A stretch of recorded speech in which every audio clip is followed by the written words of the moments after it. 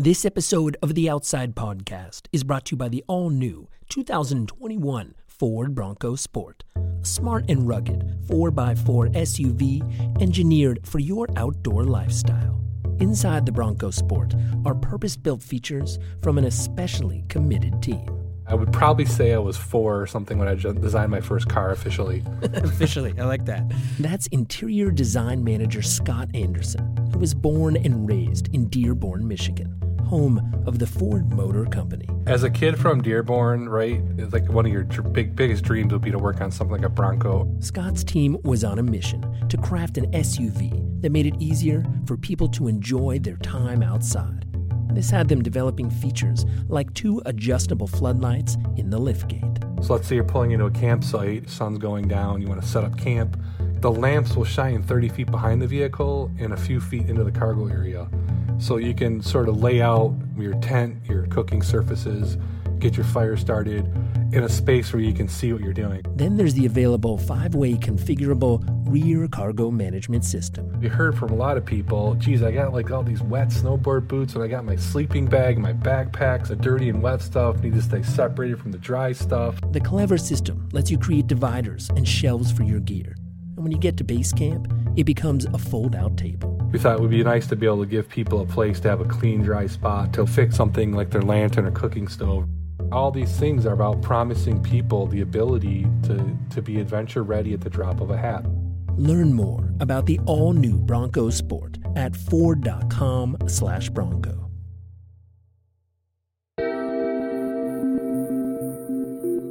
From Outside Magazine, this is the Outside Podcast.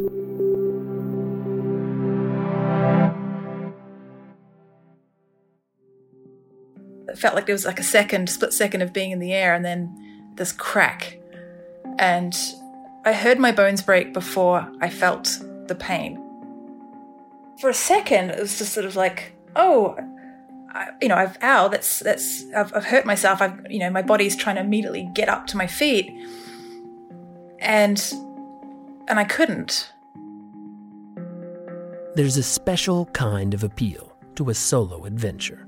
To being out on your own, away from everything and everyone. Unless, of course, something goes wrong and you find yourself in serious trouble and all alone. For the latest installment of our Wildfile series, we have a piece about what it's like to be by yourself in the wilderness, badly injured, with no way to call for help, and how one woman got through that, just barely. Outside contributor Stephanie Joyce takes the story from here. The hike was Claire Nelson's first inside Joshua Tree National Park. She had been house-sitting for some friends outside of the park for a little more than a week, and had made a plan so she could maximize her hiking opportunities. She wrote out a calendar, planning which day she would hike where. The first hike she decided to do inside the park was called the Lost Palms Oasis Trail. It's a moderately rated hike, 7 miles out and back to a cluster of California palms. It's one of the more popular trails in the park, so Claire decided to go on a Tuesday when she thought it would be less busy. It was a beautiful, hot, scorching day in late May, and I had hoped to start setting off early to try and beat the heat, but I got a little bit lost trying to find the trailhead, and I had to stop in at the ranger station and at the visitor center and just ask for some directions. And I also asked if there was anything I should be aware of on the trail. And, they warned me there was a little bit of a scramble at some point. I said, that's fine. I'm comfortable with scrambling. Sounds great. And he said, just make sure you've got enough water because it's going to be really hot. And I said, yeah, I've got 5 liters. He said, that's great. And so by the time I set off on the trail, it was about 9 a.m., which was later than I had wanted to set off. But, I was there. And what do you remember about the beginning of the hike? How did the hike start? It's such a beautiful trail.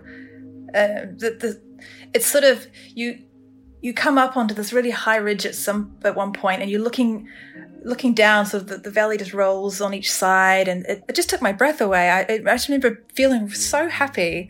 I would stop and just kind of look at the surroundings and being like, I can't believe I'm here and that I have it all to myself. I'm so lucky.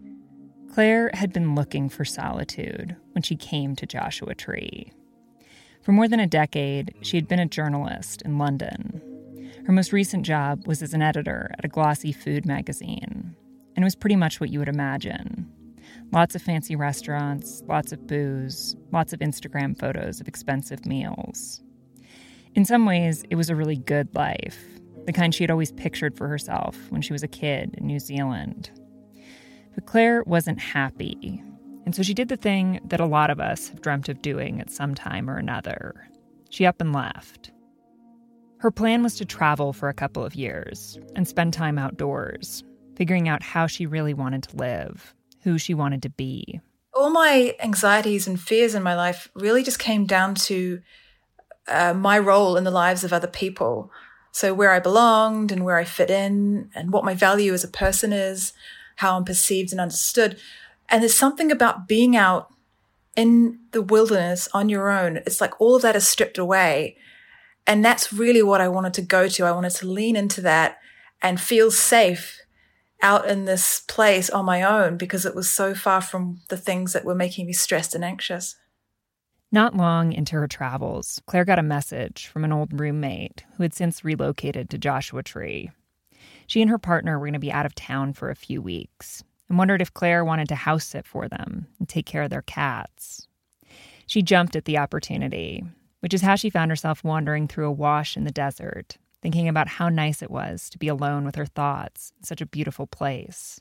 So eventually I came to this boulder stack, big old pile of these massive boulders.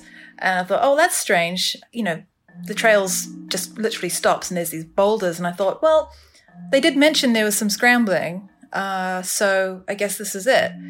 This is where it starts. So I clambered up these rocks, easy peasy. And then the view from the other side was so wild and just so like vast, this sort of endless valley of rocks and boulders and cliffs. And I sat there and I thought I just had a moment of just taking it all in. And, you know, and I thought, well, okay, I guess now I've got to figure out how to get down to the trail on the other side. And so then I started to test my footing to try and get across the boulder stack and make my way down.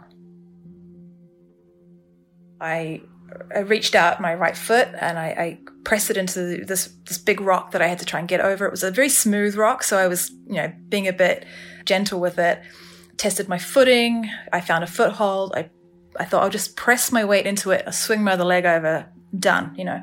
But as soon as I started to put more weight on that foot, it just slipped. My foot slipped and I started to slide and everything, it just went in slow motion. It could only have been a couple of seconds, but it was, I remember every movement of my body.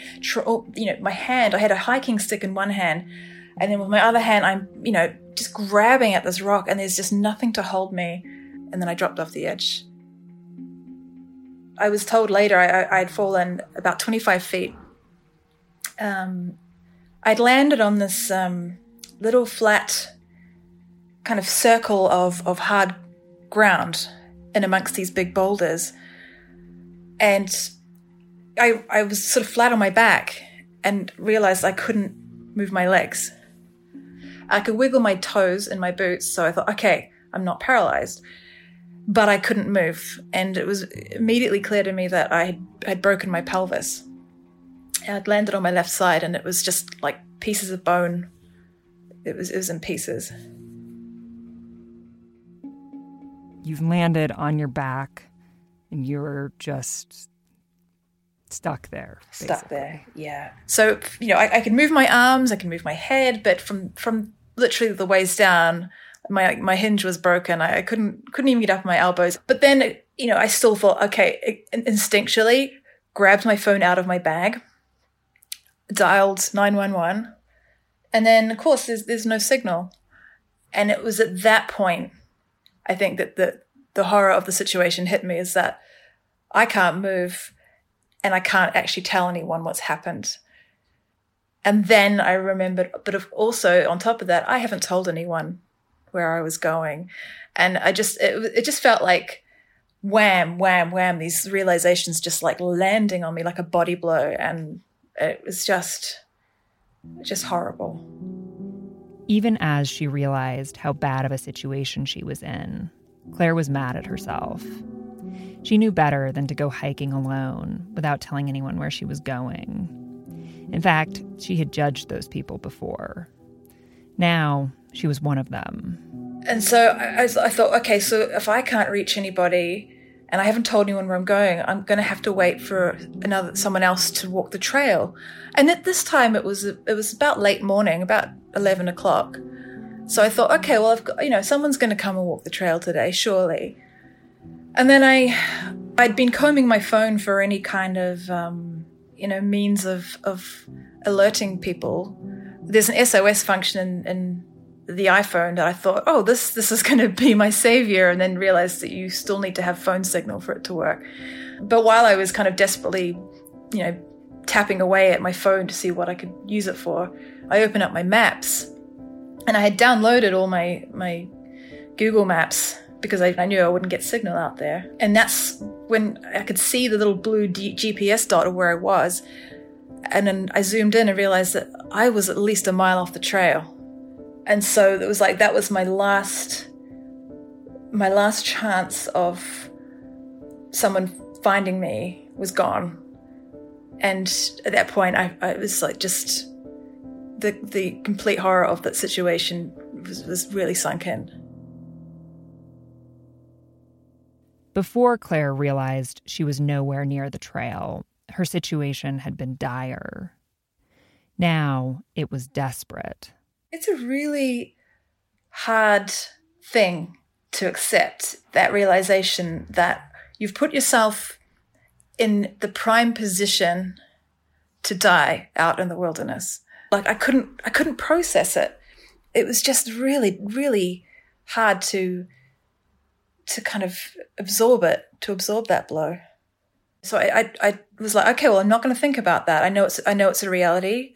But then my mind kind of narrowed in like a telescope on, okay, what can I do to survive? Really sort of went straight into the survival mode in a way that really surprised me and impressed me of what we're capable of doing. It's just like, let's shut down everything in your mind that we don't need right now. Let's just focus on the practical.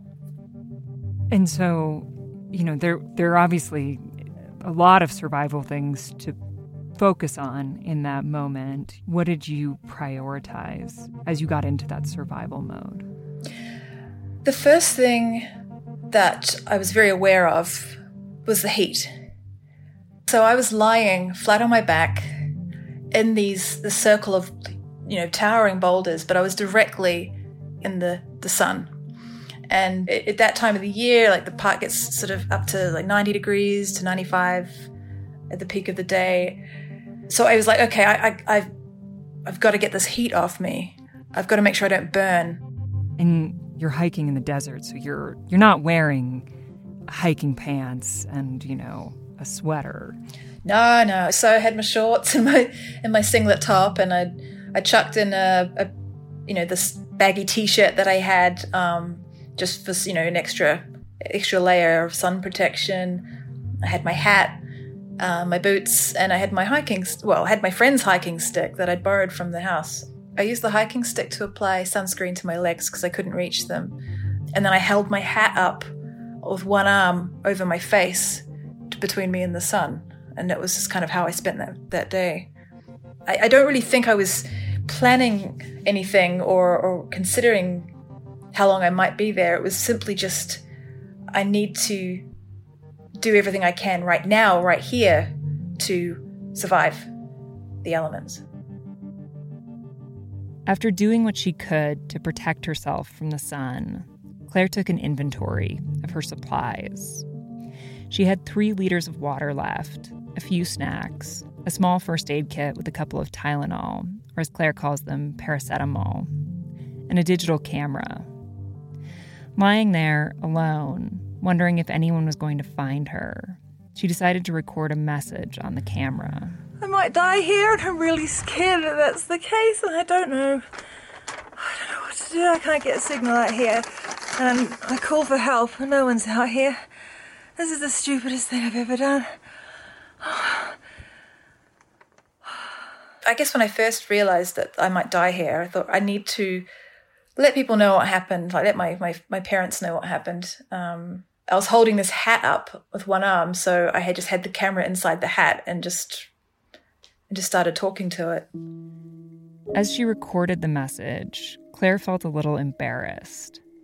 She was alone with a broken pelvis, miles from a trail, without cell service.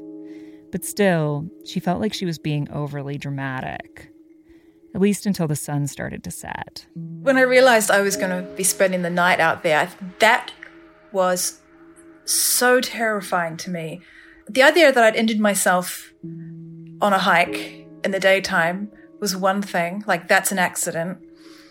The fact that I was now going to be out there at night and the night is a long time, that was when this is really serious. And I was terrified, absolutely terrified, because now there wasn't anything to hold on to. No one was going to come out at night. Like no one was going to come by. I had nothing to do except to just, survive the night, however many hours that was going to be. Did you fall asleep at any point? I did at some point, eventually. But honestly, I became so convinced that there were going to be snakes. It's like a fear response. Like I know that snakes don't come out at night. I know they're not nocturnal. But it was rattlesnake season. I was at ground level. I couldn't move, and I felt so vulnerable. I just thought something's going to come out at night time. If it's not snakes, it'll be something else. And every little crack or rustle or scuffle that I either heard or perceived, my entire body would freeze up. Plus the fact that it was already really, really cold, and my body was, shaking from the cold. First, Claire had been baking. Now, lying in the cold dirt, she was freezing. But she figured if she could just make it to the morning, someone would find her the next day. I really thought that was it. Like, that was the worst bit. And so I had this renewed sense of hope, with the daylight. It's quite amazing what the light and the dark will do to your state of mind. So I recorded another message. My makeshift umbrella. This is basically me for the next 6 hours, now that the sun's coming over me. And legs covered. It's very, very hot. On that second day, my phone died. So I was no longer able to keep track of time. And, in a way, I kind of hoped that there'd be some way that maybe someone would pick up my phone tracker, it'd be able to figure out where I was, my location or something. However, whether phone signal's supposed to work, I have no idea. But you're like, I don't know how this works. So maybe a signal will just appear. So it just made me feel a bit safe having it. And so when that died, it's just a little bit more hope had just diminished. But I still had my camera, so I was able to kind of use that to have someone to talk to, really. It sort of gave me a bit of comfort just being able to leave those messages, even if they were just for me. Yeah. I mean, I can imagine that it helped put you a little bit maybe outside of yourself, outside of the immediate discomforts you were experiencing, outside of the focus, narrowly on survival, to have this mirror almost. Yeah, it's like when you feel helpless and you feel you are completely alone and isolated, just having that. I mean, I guess it's just like we do when we feel lonely, we reach out on social media just to feel like we're connected to something even when we're not. It was that kind of same effect of, I'm talking to somebody and I'm feeling seen and heard when I'm really not seen and heard at all.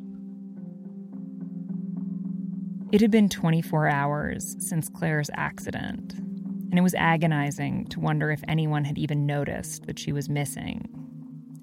On top of that, she was starting to run out of water. It's water that I'm worried about. It's drink. So 3 days you can go without? When did you really start to notice the effects of dehydration setting in? I mean, that morning that I woke up, I really, really keenly felt the physical effects of the thirst, like really dry mouth, sore throat, really dry throat. And of course, being aware that my water was running low, when you can't have it, you want it even more. And so, I felt like my kidneys hurt. And this whole time I had been trying to catch as much urine as I could in the empty drink bottle that I had. And the only reason I was doing that was because I didn't want to pee my pants. I don't want to be lying there and smelling really attractive to animals and also being really extra uncomfortable on top of everything else. So I had been using it, had a paracetamol jar in my first aid kit that I'd emptied out. I took there were a couple of paracetamol left, and I took those immediately. And then I just used the little empty bottle to catch the urine, which was a tricky enough task, but then tip it into the drink bottle. So I had this bottle of liquid that by the second day, when I realized that my water was running dangerously low, that I might need that extra bottle. When did you start to feel so dehydrated that you really contemplated drinking this urine that you had been collecting? It was, again, I had lost track of time at this point, but I would say it was late morning, that second day.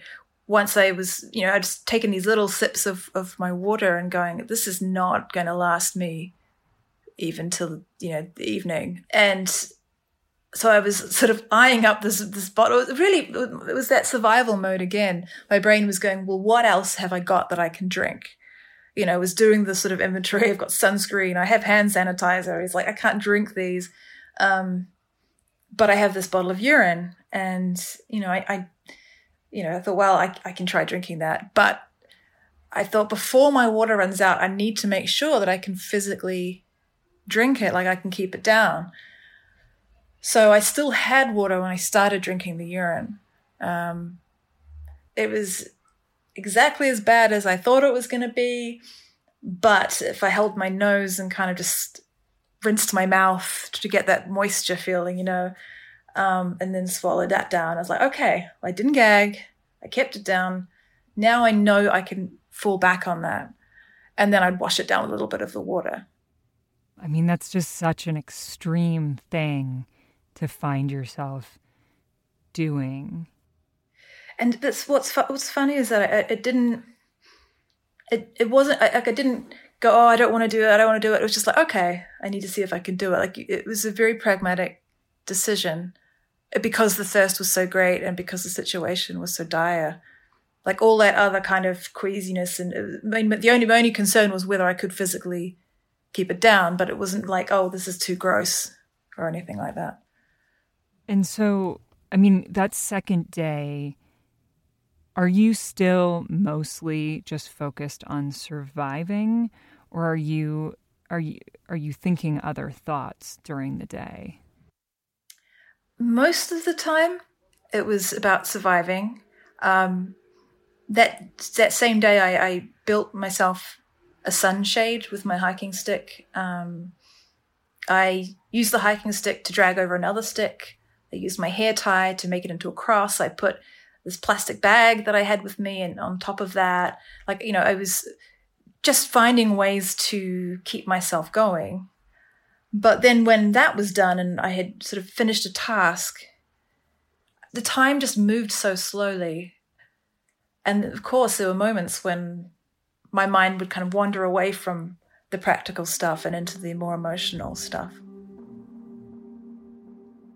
When your mind did wander, what was the dominant train of thought that you were having?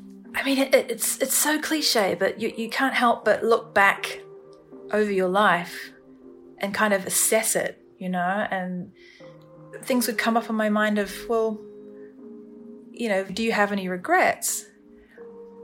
Which is also, I guess, an inevitable train of thought. And I don't like to think about regret because I always think that, we do the best we can at the time in our lives and we learn from the things that don't go right. But I was thinking about things I wish I had done differently. And it kind of surprised me what those things were. The most dominant one was the fact that I had spent so much time on social media and thinking about how much of my life and actual hours I had wasted on that, and then thinking about why I had wasted so much of my time on that, which really it just came down to fear, it was a great mask of only putting the side of myself out into the world that I was happy with and then hiding all the parts of myself I didn't like. And so all of that came down to these sort of primal fears about engaging with people and connecting and being seen and being vulnerable and all of those things. Like, I've spent my life looking after myself, and I think that's also just been a kind of a survival technique of not having to put myself out there and really connect with people in a real way. I mean, that's a tough thing to be reflecting on as you are there alone. Well, the irony of it is that lying out there and reflecting on it, it's also the realization that by not forming stronger connections and stronger lines of communication with the people in my life is part of the reason I was in that situation in the first place.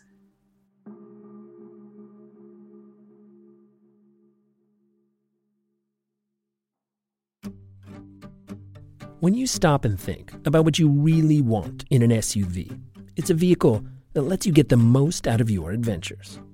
For Scott Anderson and the other designers of the all-new Ford Bronco Sport, that meant crafting the interior to be the ideal mobile base camp, no matter what you like to do outside. And we looked at surfers in California and watched them sitting by the side of the road in their vehicle, changing out of their wetsuits. Sort of like, geez, what can we do in the back of the vehicle to help these people enable that experience for them to be better? After a lot of experimenting, Scott's team came up with an answer. They'd create a pull bar for the rear liftgate that was engineered to fit hangers. Let's try and see if we can make this thing the right size to be able to hang a hanger, which allow people to put a wetsuit on it and dry it off. And it sounds really mundane, but most bars that close the gates in most vehicles right now are too small to put a hanger through. Step inside a Bronco Sport, and you'll find all kinds of smart and unexpected features, like available storage under the second row seats, and even a built-in bottle opener in the cargo area. This is what you get when you ask your customers what they really need, and then listen to them. Okay, I want a carabiner hook here, and I want to put some rubber mats here. All these little human-centered design exercises gave us all these really fruitful ideas for making little tiny features that amounted to big benefits for our particular customer.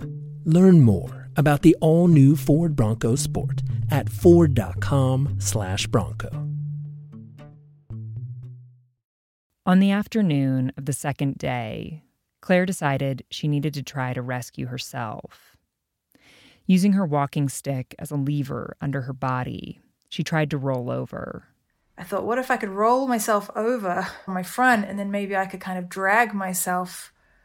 I mean, I don't know where I was going to drag myself to, but it was a physical impossibility to even, the pain of trying to even move my body an inch was just, like it was blinding white pain. And I thought, I can't pass out in this heat because I don't know if I'll wake up. And so I only tried that once. It was quite a fight with the heat today. I'm not letting it win. But boy, I don't want to have to do that again tomorrow. Please. How did your hopes for getting rescued change as the sun started to set on the second day? I had some real dips in hope by that afternoon. I Like, I just thought, oh man, this is getting crazy. Like, am I really going to spend 2 nights out here? And if I'm spending 2 nights out here already, I mean, does it mean that no one is going to come at all? It became harder and harder to kind of keep fighting back those thoughts of no one's going to come and you're going to die. Claire had had no signs that anyone was looking for her or even knew that she was missing. And she woke up on Thursday morning, her 3rd day out there, feeling more alone than ever, but also optimistic that this was the day someone was finally going to come. I thought, I'm now closer to the weekend. And in my mind, the weekend would mean more people in the park, would mean more of a chance of me being rescued.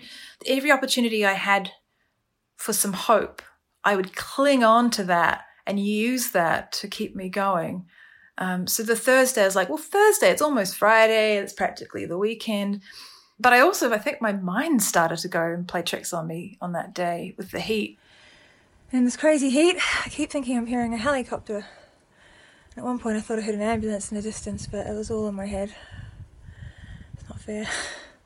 And it was also the first time I cried was on that 3rd day.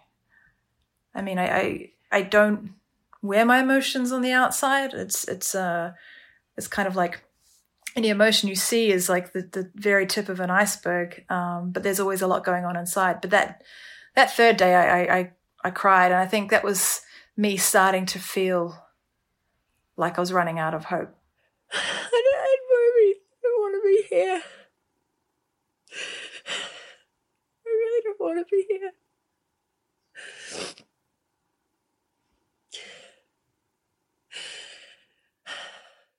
I mean, at any point, did you feel like that initial survival instinct left you? Almost. I say almost because it was always a fight. Like, even when I was at my lowest ebb, I would almost I was kind of going like in a zigzag. I'd kind of hit this really low point, and then I'd kind of shake myself out and be like, no, I'm going to survive this. Like, I would say this to my videos, I'm going to survive this. This is not where I'm going to end up. And so it was just that it was an exhausting battle to be playing. It was almost like I was going through those stages of grief, looking back at it. You've kind of got denial and anger and sadness. But then that 3rd night, I think that was when acceptance started to sink in a little bit. If I go through one more hot day like this, I'm a goner. I've got no more resources. I remember it being a really strangely calm night. And I don't know if it was just because of the state of mind I was in and my weak physical state, or whether it just really was a very calm night. But I remember just lying there and starting to think about, well, if I do die here, then then how lucky am I? Because this is such a beautiful place, and I've died doing something that I loved, and sort of in that way I did start to give into it.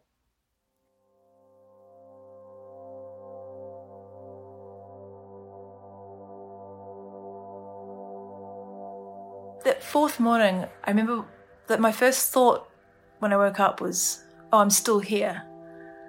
And I was so weak at that point, and like physically and mentally, I didn't have any fight left in me. When is someone going to come looking for me? It was also, I was trying to sort of leave another message on my camera, and it died. And when that happened, I think that was the last of my hope was gone, because I just felt so completely alone, and I hadn't even realized at that point how much I had relied on this camera to be my kind of company. But now it was like, oh man, I'm so alone out here, and no one's coming for me. And once the sun hit me again, I was like, I can't fight this anymore. And I couldn't even hold up my sunshade at that point. So I just draped it over me, like lay it on top of me, and just sort of went into this bit of a fever dream, I think. Claire lay there, floating in and out of consciousness. Then she heard what she thought was the sound of a helicopter flying low, and voices. And that really threw me, and I went, man, like my brain is really, really messing with me now. But then I heard the helicopter again, and this time I'm like, oh no, it really is a helicopter. And I heard this voice come again over the kind of the loudspeaker, and they said, we're looking for a missing hiker.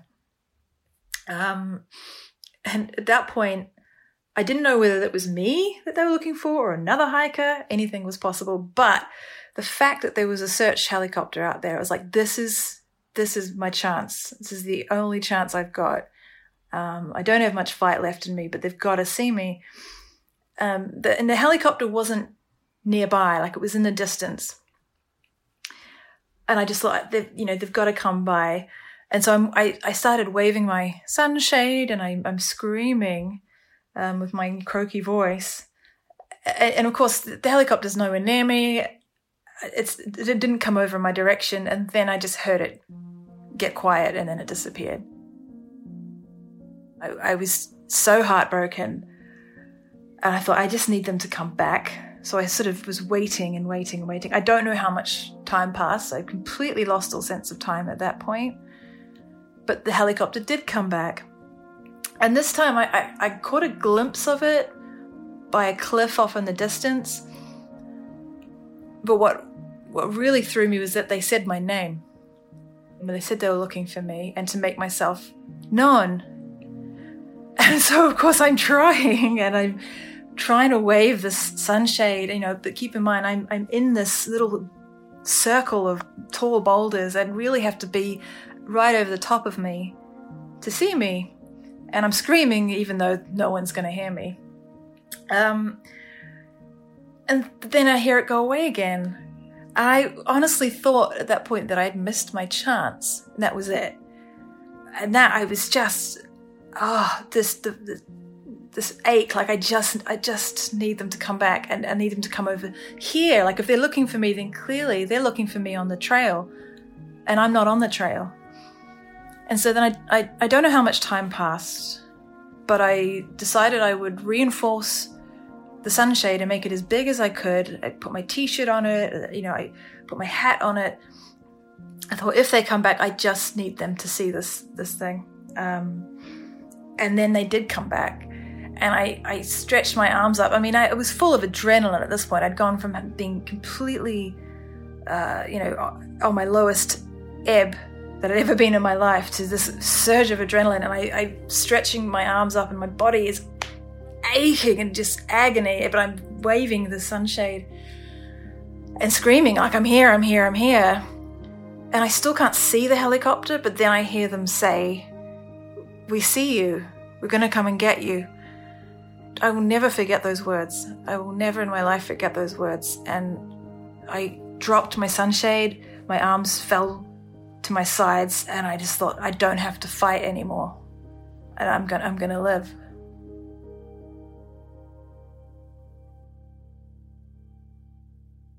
It took her rescuers an hour or more to actually hike down to Claire, stuck in her remote canyon.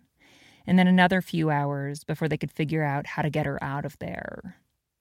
But eventually, they carried her in a litter to a clearing where she was picked up by a helicopter and flown to a hospital in Palm Springs. They wheeled me into the ICU. All I wanted was water and painkillers. They put me on morphine, put me on fluids. And then, I thought, I'm going to have to find a way to explain what's happened to my family, back in New Zealand. But then sort of, after a short while of being in the hospital, this nurse hands me a phone and says, it's your mum. I was so confused because I thought she had no idea what was going on. So how on earth did she know I was in this hospital? I barely registered that I'm here, And so I pick up the phone and I say, Mom, how did you know I'm here? And she says, we've been looking for you. Everybody's been looking for you. And And that was when I'd started to realize that people had noticed that I was missing, and they had been trying to figure out where I'd gone and put all the pieces together. And so then I had to put the pieces together, and, I realized I actually wasn't as alone as I had believed myself to be. Yeah. I mean, how did it feel to know when your mom said that, when she said, "We've all been looking for you"? How did that feel? I was shocked. I was really shocked because it was so not how I had thought things were going. And what had happened was that, my mum said she had started to wonder why I wasn't replying to her text, but she's like, I know you're traveling and you're independent, and we're not the sort to like chat every day. And, plus there's a time difference in that. So she left it a little while, but she was like, if I don't hear from her soon, And at the same time, the friends I'd been house sitting for, they noticed that I'd not been posting anything on Instagram. And they were like, well, that's a bit weird for her because she's always posting pictures when she's out hiking and in the outdoors and traveling. So then they were trying to message me, and of course I didn't reply. So they sent some friends around to the house to see if I was there. And they came into the house and said, "She's not here." The cats, I should say, were fine, but the litter box hadn't been changed for a few days, so they were like, "Okay, someone hasn't been here for a few days." And then they found my handwritten hiking planner, and the last hike that I had planned was for the Lost Palms Oasis on the Tuesday, and they said, "We think she might have gone on that hike and not come back." And that's when they called search and rescue. And then in the background, they had friends in London who were trying to contact me, and they were trying to ask around if anyone knew where I might have gone. And like there was this massive pool of people who were all trying to like connect with each other and figure out where I might have gone. So I was just blown away. Claire's recovery was slow. She had major surgery to repair her broken pelvis and spent months in a wheelchair, unable to walk. Emotionally, she also had a lot of processing and recovery to do. She'd left London in order to find out who she was, away from other people. And lying broken on the desert floor, she had certainly come face to face with her rawest self. I definitely don't recommend it as a method of finding yourself. But certainly what happened ended up fast-tracking that journey that I was on. And it was obviously in the most intense and painful way possible. But yeah, I came back to London at the end of the 2 years thinking, well, yeah, this is the wake-up call that I went looking for. And I think I'm always probably going to be figuring out who I am in some way. But the big difference now is learning to accept the things that I learn about myself, whether I like them or not necessarily. Like it's been a real path of self-acceptance more than anything else. Yeah. I think anytime you come really close to dying, you have that greater sense of, the only person at the end of the day whose judgment you really have to live with is your own. Exactly that. And also the fact that, you only get this one life, and it's such a waste to let it be determined by what other people think. I mean, that really is, that's when I say like my life was driven by fear before, those are the kind of fears that I'm referring to, sort of, imposter syndrome, fear of being disliked, fear of being misunderstood, and all of those things. And while fears are natural and valid, they don't have to control how you spend your life.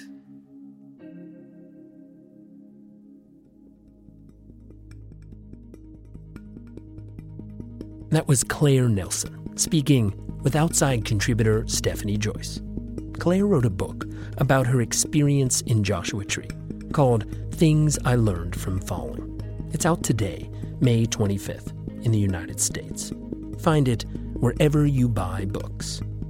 And the next time you head out into the wild on your own, maybe think of Claire and tell someone where you're going and when they should expect you back. This episode was produced by Stephanie Joyce and edited by me, Michael Roberts. Music for the Wildfile series is by Louis Weeks. This episode was brought to you by the all-new 2021 Ford Bronco Sport, a 4x4 SUV with 7 available GO modes that enable it to go over any type of terrain. Learn more at Ford.com/Bronco.